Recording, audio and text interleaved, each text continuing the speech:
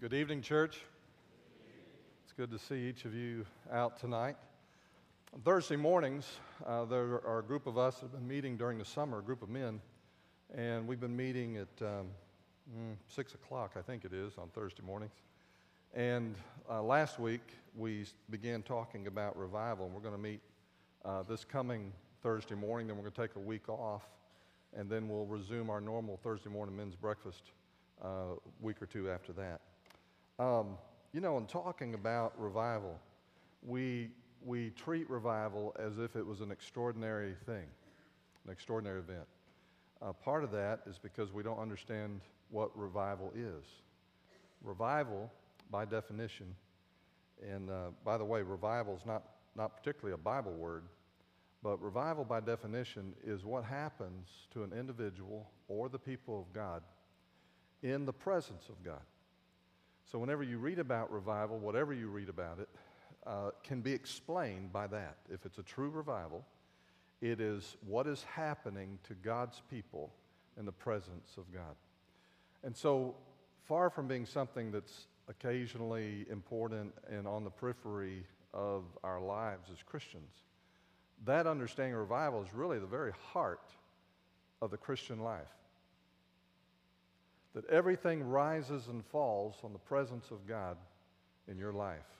Your entire Christian life depends on the presence of God.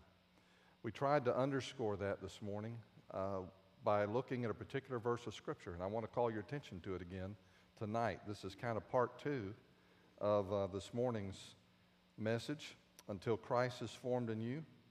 In Galatians 4:19, and I just want to I want to zero in on that one verse tonight.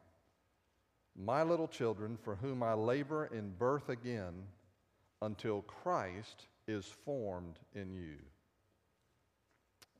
May I read that again? My little children, for whom I labor in birth again, until Christ is formed in you. I don't know if you noticed it, but Paul's really mixing his metaphors, his word pictures. He's the one in labor, but the birth of the baby is something that happens in the other Christians. That baby is the very presence or the life of Christ inside of them. And so Paul's having the birthing pains. Some translations use the old word travail. I like that word. And then the Christians are the ones who are experiencing the presence of God in their life. And Jesus is becoming more and more a real presence in them. That is the very heart of the believer's life. And if you and I fail to understand that, we're going to be frustrated. We're going to be confused. In a worst case scenario, we are going to be susceptible to deception. And I would like us to really do some damage tonight in a good sense by really focusing on the truth. You know, if I was Satan, and I've been called worse, but if I was Satan and I wanted to completely stymie a Christian's growth, I would keep them from this truth. I would not want you to know about this. I would not want you to hear it or understand it or comprehend it. So if you really want to do one on the enemy tonight, I would listen carefully as we take this apart. This morning I mentioned there were 2 things I wanted you to see, and this is just very quickly by review, but Paul's labor pains, how is that expressed? It's expressed primarily in prayer. We see it in places like Colossians 1 and about the last half of Ephesians 3. Those are 2 examples that come to mind right away, where Paul is praying for new Christians, and he's praying that something would happen inside of them that would be observable on the outside.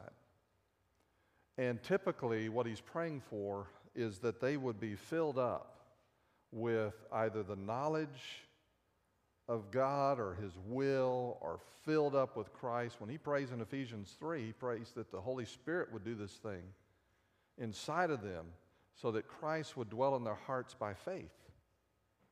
And these are Christians he's talking about. You know, he's praying that the Holy Spirit would strengthen them in their inner man, that Christ would dwell in your hearts by faith. And so he's consistent in what he's looking for. He's consistent in what he's praying for. But I'm not sure we capture the concept of labor pains and travail. This is so important to him. And as these new Christians are being infected with a false kind of teaching about what it means to be a Christian and to follow Christ, that it's always grace and something else, as they're infected with that notion that it's grace and something else, he is just deeply concerned. And so that's the first thing we see. And then the last half of that verse is his obsession, until Christ is formed in you. That's his obsession.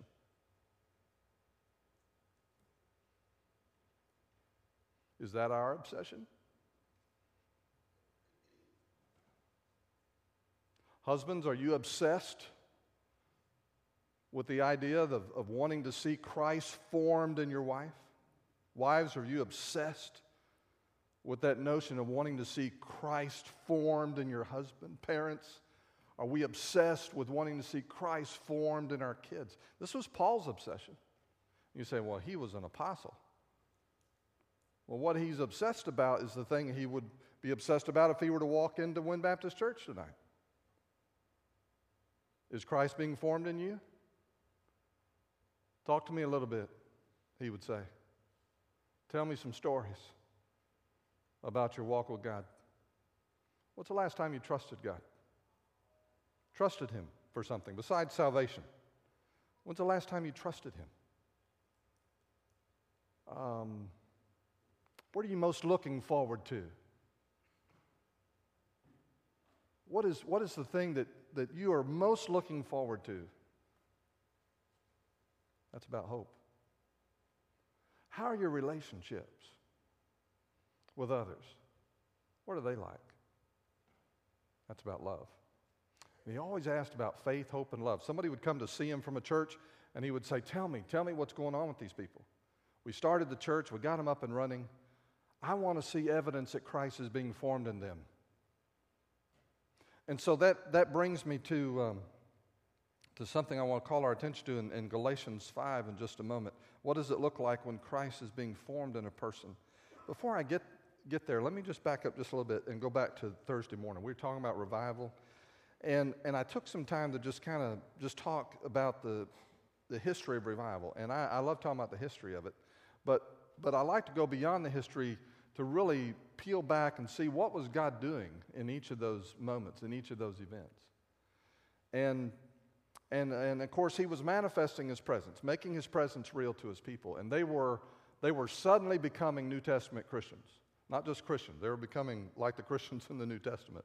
And so everything was different for them. They approached life differently. The things that were most important to them changed. And they gave themselves to missions. They gave themselves to starting new churches. They gave themselves as pastors and church leaders. And just by encountering the presence of God. I came across a quote this week by A.W. Tozer, and when I heard it, when I read it, I had to do a search to find the context for it. And it comes from probably the book he's best known for called The Pursuit of God. I do recommend it. But in the preface of that book, listen to what he says. Just listen, see if you can follow my train of thought here. Current evangelicalism, and he's just talking about people who preach the gospel, who believe the Bible and preach the gospel. Current evangelicalism, and he wrote this about 60 years ago. Current evangelicalism has laid the altar and divided the sacrifice into parts. Now think about Sunday morning as you hear this. Laid the altar and divided the sacrifice into parts, but now seems satisfied to count the stones and rearrange the pieces, would never care that there is not a sign of fire upon the top of lofty Carmel. Now he's making an allusion to 1 Kings 18. And those of you who are Bible scholars, you'll remember that story of Elisha on top of Mount Carmel, and they're encountering one single prophet of God, Elisha, with an altar and a sacrifice, and several hundred prophets of Baal and an altar and a sacrifice. And the contest was this. Both of them would build altars, both of them would put sacrifices on them, but nobody would light a fire. Nobody would light a fire. And the contest was the God who answered by fire, he's the real God. And we're going to follow the one who answers. Well, those prophets of Baal, you remember the story, they cut themselves, they yell, they scream, they do everything to get Baal to do something. And Elisha's over there saying, well, maybe he went to the restroom. I mean, that's literally what the Hebrew text says. And he's just sort of picking at them. He is. And nothing happens. And then he comes over here and he says, okay, here's my altar, here's my sacrifice. And he said, now pour water all over it. I mean, he's trying to make a point. So they douse it with water. The little trench around it's filled up with water. It's all filled up with water. And then he prays. And the way he prays, he said, Lord, let the people see that everything I've done here, I've done at your direction. And fire fell from heaven and completely scorched the earth where that sacrifice and that altar was. That's the illusion that Tozer's making. He's saying, we seem satisfied to count the stones and rearrange the pieces with never a care that there's not a sign of fire. But God be thanked that there are a few who care. There are those that while they love the altar and delight in the sacrifice, are yet unable to reconcile themselves to the continued absence of fire. In other words, there are people out there that just say, where's the fire? Where's the life of God? Where's the power of God? And he's saying there's still people who are asking that question. And I want us to ask that question tonight. What does it look like when Christ is being formed in a person? And I will call your attention tonight to chapter 5 of Galatians. So we're just going a few verses past Galatians 4:19. And just look at Galatians 5:1. What does it look like when Christ is being formed in a person? You see, that's what he's concerned about. And then as he finishes out the book, he's giving you a glimpse as to what he's looking for. What should be happening? Well, the first part of it, obviously, is they shouldn't be succumbing to this false teaching about a works-oriented kind of Christianity. I worded it this way. What does it look like when a Christ is being formed in a person? Number one, an active faith that relies solely on Jesus to be right with God. Paul is combating rule-keeping as the way of life for a Christian. Rule-keeping. Because there's no difference between saying, I'm going to keep all the rules as a New Testament Christian and an Old Testament Christian. Both of them said that. And he's saying rule-keeping is not the way that you're supposed to live. And these guys that are coming in and giving you all these rules to keep are leading you into something that is not the gospel of Jesus Christ. There's an old covenant and there's a new covenant. In the old covenant, God said, you will be my people and I will be your God if you will keep my commandments. And God did his part, but could they do their part? I mean, if you read just a little bit of the Old Testament, it's pretty disappointing, isn't it? Over and over and over and over and over again. We just went through Judges, for crying out loud. How good were they at doing their part? Not. And then we come to the New Testament, and there are people that were teaching that if you trust Jesus, he will carry your sins away. He's the Messiah. He's the anointed one. He is the Son of God, and he died on the cross for you. Now, the way that you live is just like in the Old Testament. You keep the rules. And here's some rules that you need to keep. If you could do that, you wouldn't have needed to cross. In your original condition before Jesus, you were not able to keep the rules.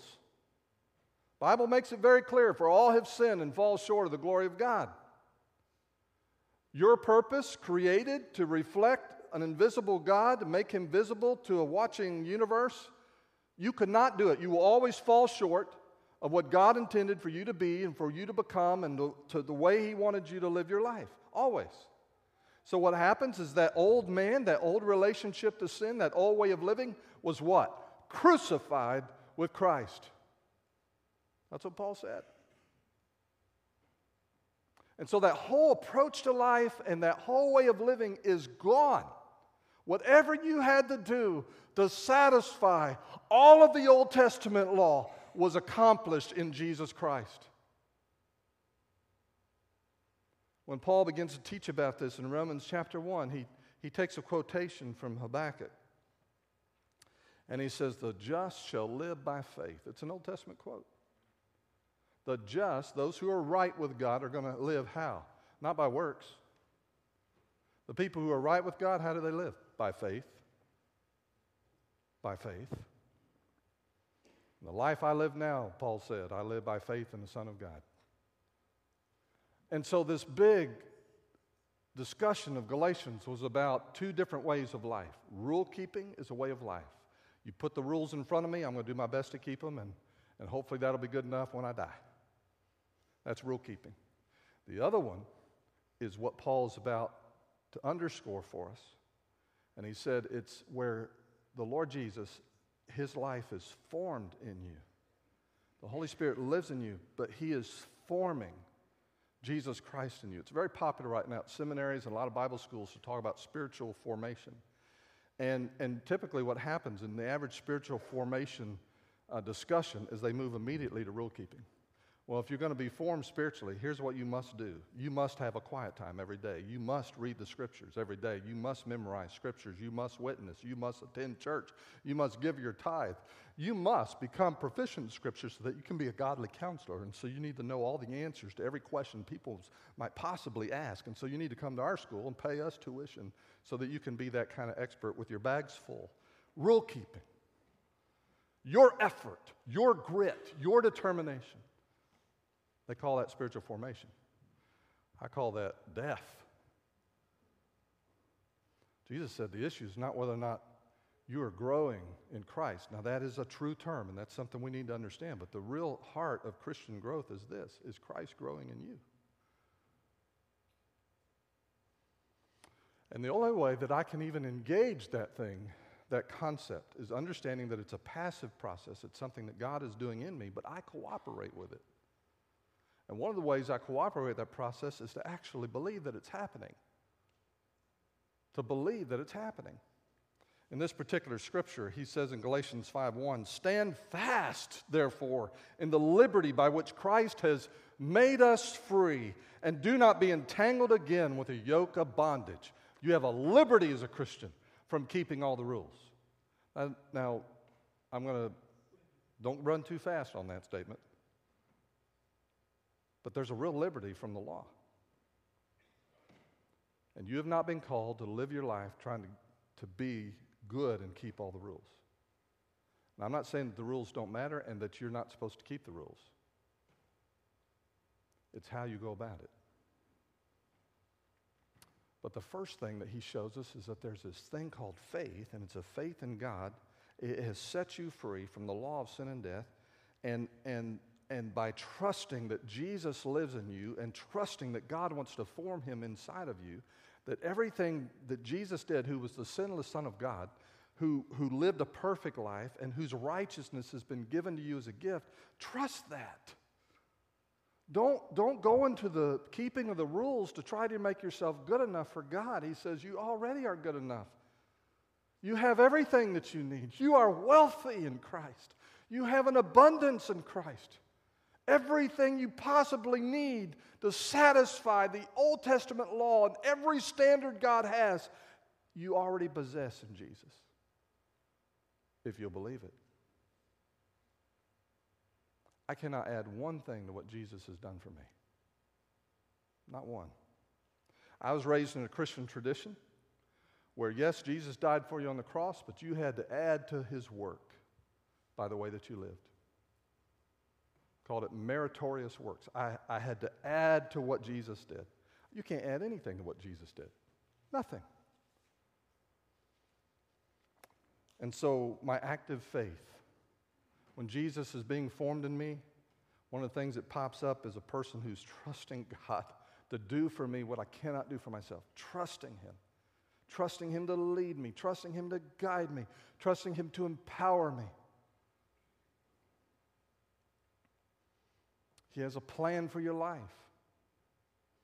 I'm trusting Him for that. He has a way for you step by step to walk through that plan. I'm trusting Him for that. And that's true of every person here. God has a plan for you. Do you believe that? Do you believe Jesus is sufficient, that Christ is sufficient for every need you have, for every situation you will ever encounter? Do you believe that He's sufficient? He is enough? He's enough.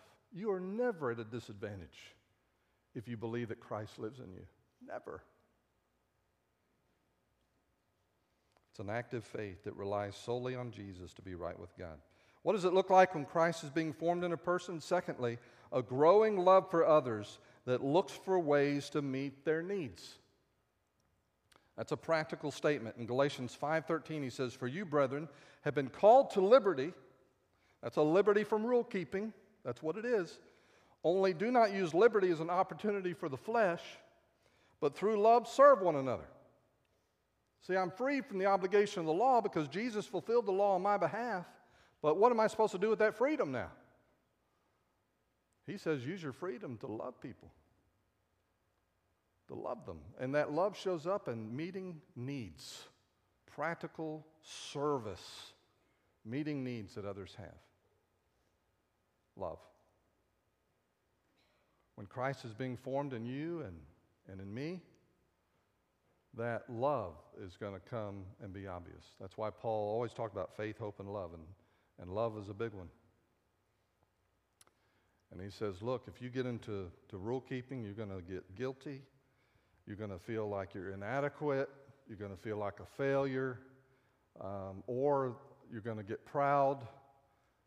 You're not going to realize that you are failing. You're just going to get proud because you keep all the rules and you're better than somebody else. And in all of that, you're just absolutely destroying the premise of love, which is unconditionally accepting someone else as they are. The third thing, this is where I want to spend the rest of our time tonight. What does it look like when Christ is being formed in a person? It's a choice to live sensitively to the Spirit that allows Him to produce Christ's life in me. What do I mean by that? Well, we're going to see that in just a second. But I want you to look at my statement first. It's a choice. This Christ being formed in me bubbles up as a choice that I make to live sensitively to the Spirit. If Jesus is being formed in me, the Holy Spirit has things for me to do, things for me to say, a way for me to live, and I cannot do it apart from Him, right? I can't do life apart from Him. And so it's a choice to live sensitively to the Spirit that allows Him to produce Christ's life in me. I don't want to get off on this, but one of the greatest hindrances to your spiritual growth, and by the way, spiritual growth is about Christ growing in me. One of the great hindrances to God being able to accomplish that in you and me, it has to do with our relationship to the Holy Spirit. And there are at least three major things. There's more than three, but there's at least three major things that come to mind that I can do in my relationship to the Holy Spirit that will hinder the process of Christ being formed in me. The first thing I can do is resist Him. In Acts 7, when Stephen was preaching, he said, you're just like your fathers. Your fathers always resisted the Holy Spirit. Whatever it was that God wanted to do, they wanted to do something else. And so if I'm resisting the Holy Spirit, in fact, the language he uses, this is Acts 7:51, you stiff-necked and uncircumcised in heart and ears, you always resist the Holy Spirit as your fathers did, so do you. Stiff-necked. You know, I want to go this way, and it doesn't want to go. You know, you may be thinking of your children at this moment, little children. They can get stiff-necked. And he says that these adults were stiff-necked in their relationship to God, to the Holy Spirit. So resisting Him. Another thing we can do is we can grieve him. And we see this in Ephesians 4, towards the end of that chapter, Ephesians 4. We grieve the Holy Spirit, by whom you were sealed for the day of redemption. And that grieving in context, he's talking about saying things that I shouldn't say. Saying things that I shouldn't say. And so grieving the Holy Spirit, obviously then, is letting stuff come out of me that he's saying, no, I don't want you to say that. I don't want you to act that way. I don't want you to let those things come out. Grieving the Spirit tells me also that he's sensitive.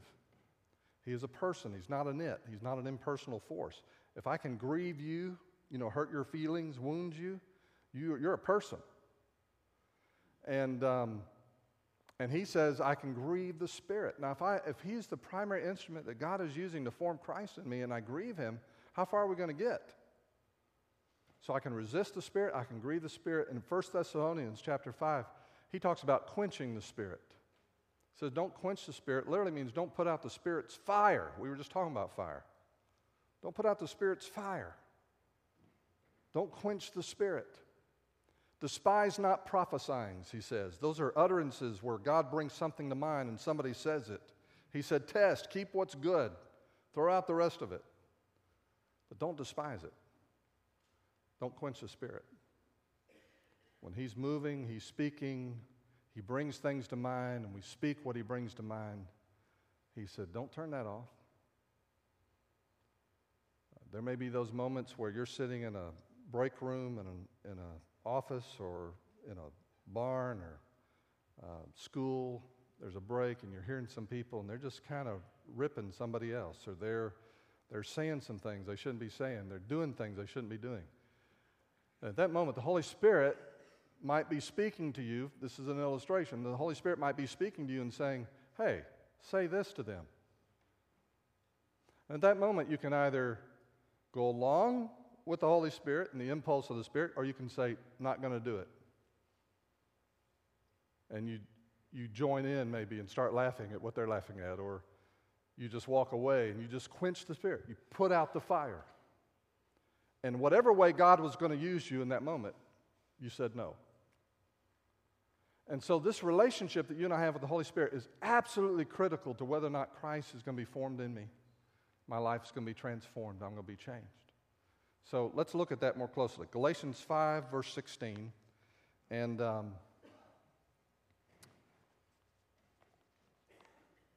in verse 16, he says, I say then, walk in the Spirit, and you shall not fulfill the lust of the flesh. The word walk, in the original language, is a word that literally means to walk around. It can refer to your daily conduct, just the doing life. And he says, as you do life, as you walk around, he said, do it in the Spirit. In the Spirit. And if you will live that way, I'm paraphrasing, but not much, you will not sin. You will not fulfill the lust of the flesh.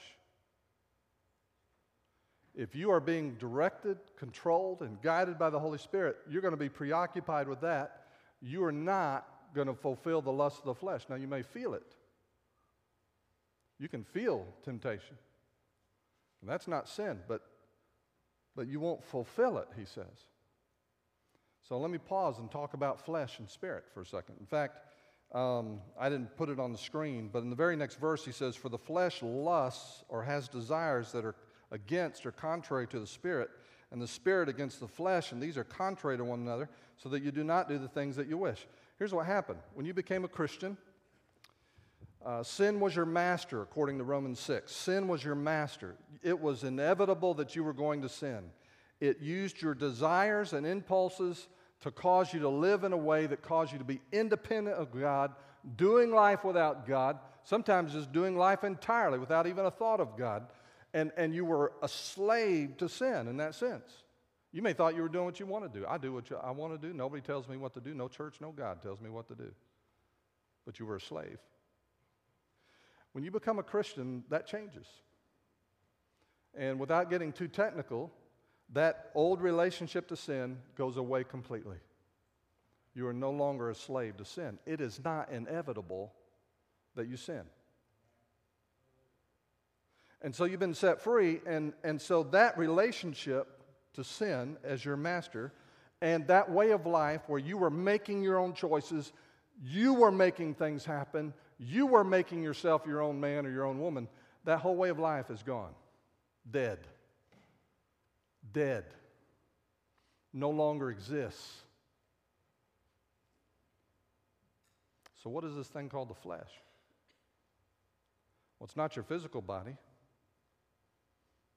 Your physical body is made by God. It's wearing out. It doesn't last.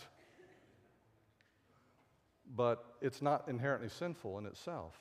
So when he talks about the flesh, he's not talking about your body. And so he's not saying, well, if what you need to do to solve your sin problem is physically remove your eyes and hands, and some people actually did that in the Middle Ages because they thought that's what Jesus was talking about. When he talked about dealing radically with sin, removing your eyes and so forth.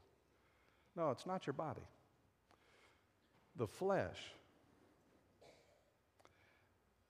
if this is my old relationship to sin, if I represent that and I have died, then carry me off and bury me.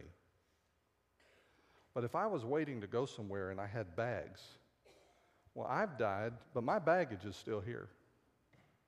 They're still packed, and they represent, in my mind, memories, old habits of responding, sometimes because of the way I was raised, maybe sometimes because of the years that I lived without Christ. But I have habits of thought, habits of action, habits of dealing with certain situations. I have a whole body of habits that has to be destroyed and dismantled. But all of that together, these thoughts and these habitual patterns and these memories are like a big island of trash in your mind, and they're there all the time. Now, you and I are not totally set free from the flesh until we physically leave this body and we go on to be with the Lord. But my flesh is the source of desires that are sinful. My flesh is what the enemy wants me to live off of. He wants me to do life in my own strength, my own ability, my own talents, my own thoughts, my own ideas, and independently of God.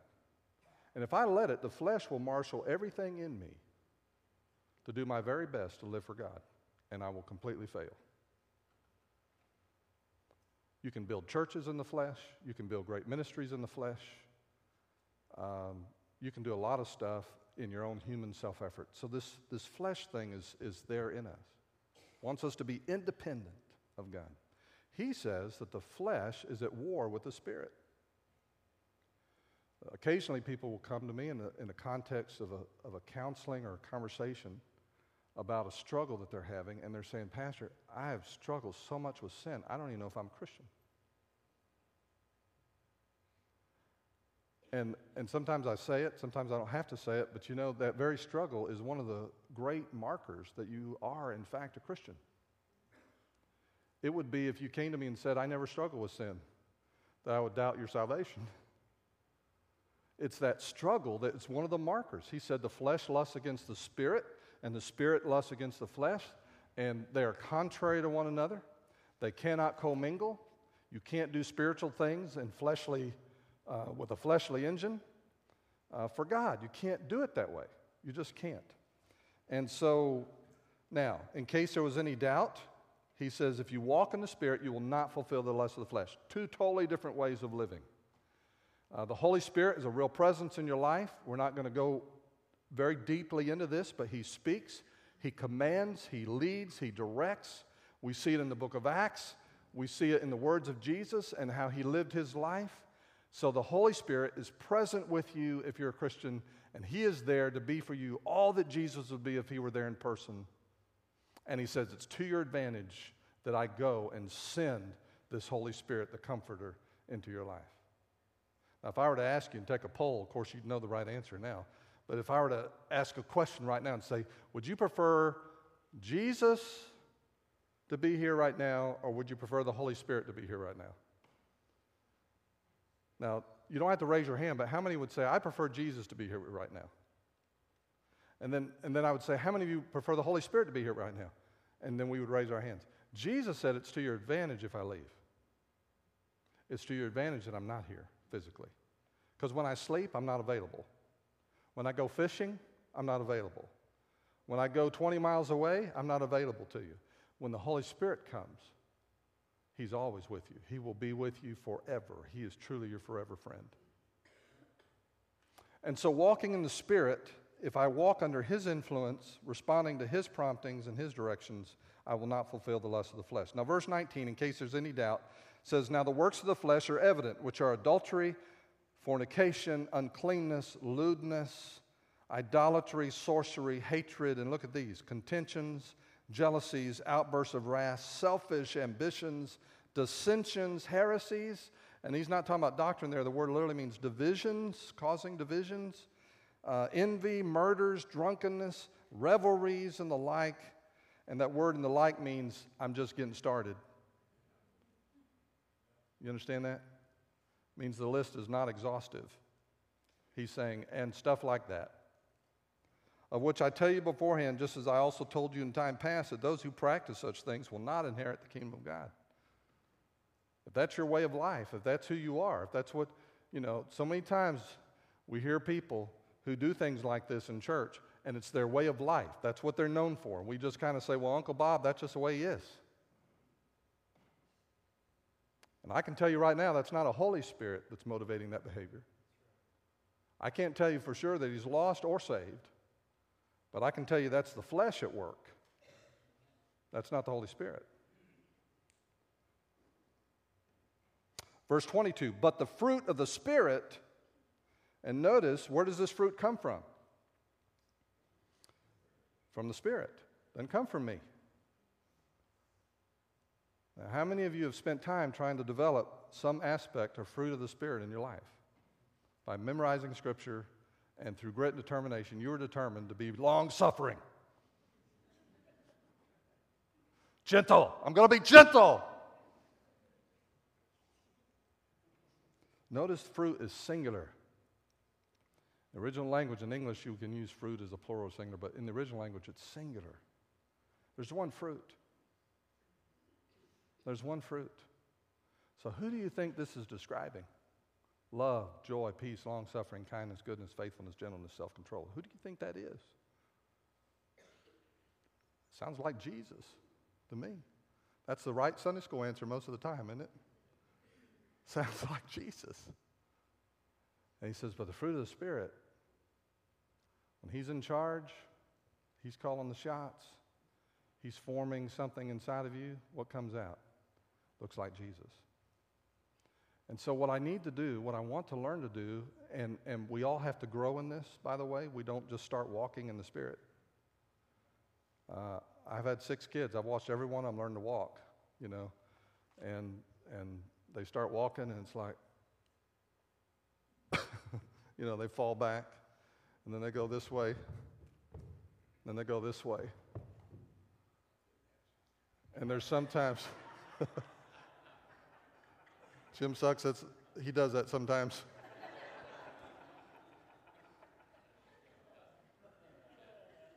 We learn to walk, don't we? And so sometimes we get it right, and I heard correctly, and I was obedient, and I was responsive, and I was trusting him, and other times, I got close. And so we learn to walk in the Spirit. We learn to recognize his voice. We learn to be responsive to him. But it ultimately results in a transformation of our life. And you may not achieve this 100% of the time. We don't believe as in our teaching and our belief system, we don't believe in sinless perfection ever happens to anybody on this side of heaven. We do believe that if we're walking the Spirit, we won't feel the lust of the flesh. And so I should be more loving than I used to be. I should be more joyful than I used to be. I should be more gentle than I used to be. Y'all have only known me about 4.5, almost 5 years. I wouldn't want you to know me 30 years ago or 35 years ago. And he says, against such there is no law, and those who are Christ have crucified the flesh with its passions and desires. If we live in the Spirit, let us also walk in the Spirit. The Spirit gives us life. He gives us spiritual life. He says, if that's true about you, let us walk in the Spirit. Now here's what I want you to see between verse 16 and verse 26. Verse 16 says, walk in the Spirit, you will not fulfill the lust of the flesh. The word there, peripateo, means to walk around and do life. In verse 26, when he uses the word, if we live in the Spirit, let us also walk in the Spirit, different word, different Greek word, stoikeo. Instead of walking around, this word means to keep in step. And it really is the picture of a marching band or soldiers who are marching together and they all step together at the same time. He says if we live in the Spirit, we walk in the Spirit, but he's even more precise to help you and I understand. He says if we live in the Spirit, let us also walk in the Spirit or keep in step with the Spirit. That means when the Spirit moves, I move. When the Spirit brings an impulse to you and you know it's Him and you acquire that discernment over time, you recognize more and more when the Holy Spirit's leading you to do something and you say yes, He says, let's keep in step with the Spirit. And there's times when you're getting it and maybe the guy sitting next to you isn't, and you can help him. Say, guys, I just don't think that's what we ought to be doing. I don't think that's where we ought to be going. I'm not sure that that's what we ought to be talking about. What's the Holy Spirit saying? That's all we need to care about. That's all we really need to know. Is what is the Holy Spirit up to? As we respond to the Lord tonight, what He has said, how do you need to respond? As you look over just even this past week, how much would you characterize of your week and describe it as, I was walking in the Spirit? You say, well, I don't know when I was or when I wasn't. Look at those lists. Love, joy, peace, long-suffering, kindness, good. Or look at the other one, which is not an exhaustive list. Over the course of the past week, were you cooperating with the Holy Spirit? Or were you ignoring, resisting, or grieving, or quenching the Spirit? And dear ones, this is the very heart of the Christian life. Without this relationship to the Holy Spirit, we are altars with no fires, individually and as a church, collectively. He is our life, and He is sufficient for everything you and I will encounter this week if we will turn to Him. Let me ask you to bow your heads and to close your eyes. The pastors and I will be standing down front in just a moment, and we are here to encourage, to pray with you, to bless you. If you came here tonight and you're saying, I just need to know how to have a relationship with God, I don't even know where to begin, come talk to one of these guys. Come talk to me. We'd love to share with you how a person can have a new life in Christ, how all your sins can be forgiven, and how this new life that we've talked about all evening can begin in you. Maybe you just are in the midst of a struggle, a battle, and you just don't see how the Holy Spirit can help you through this. And you just need someone to pray with you. Maybe it's a neighbor sitting on the pew. Maybe it's one of the pastors or myself, or maybe you just need to come down front.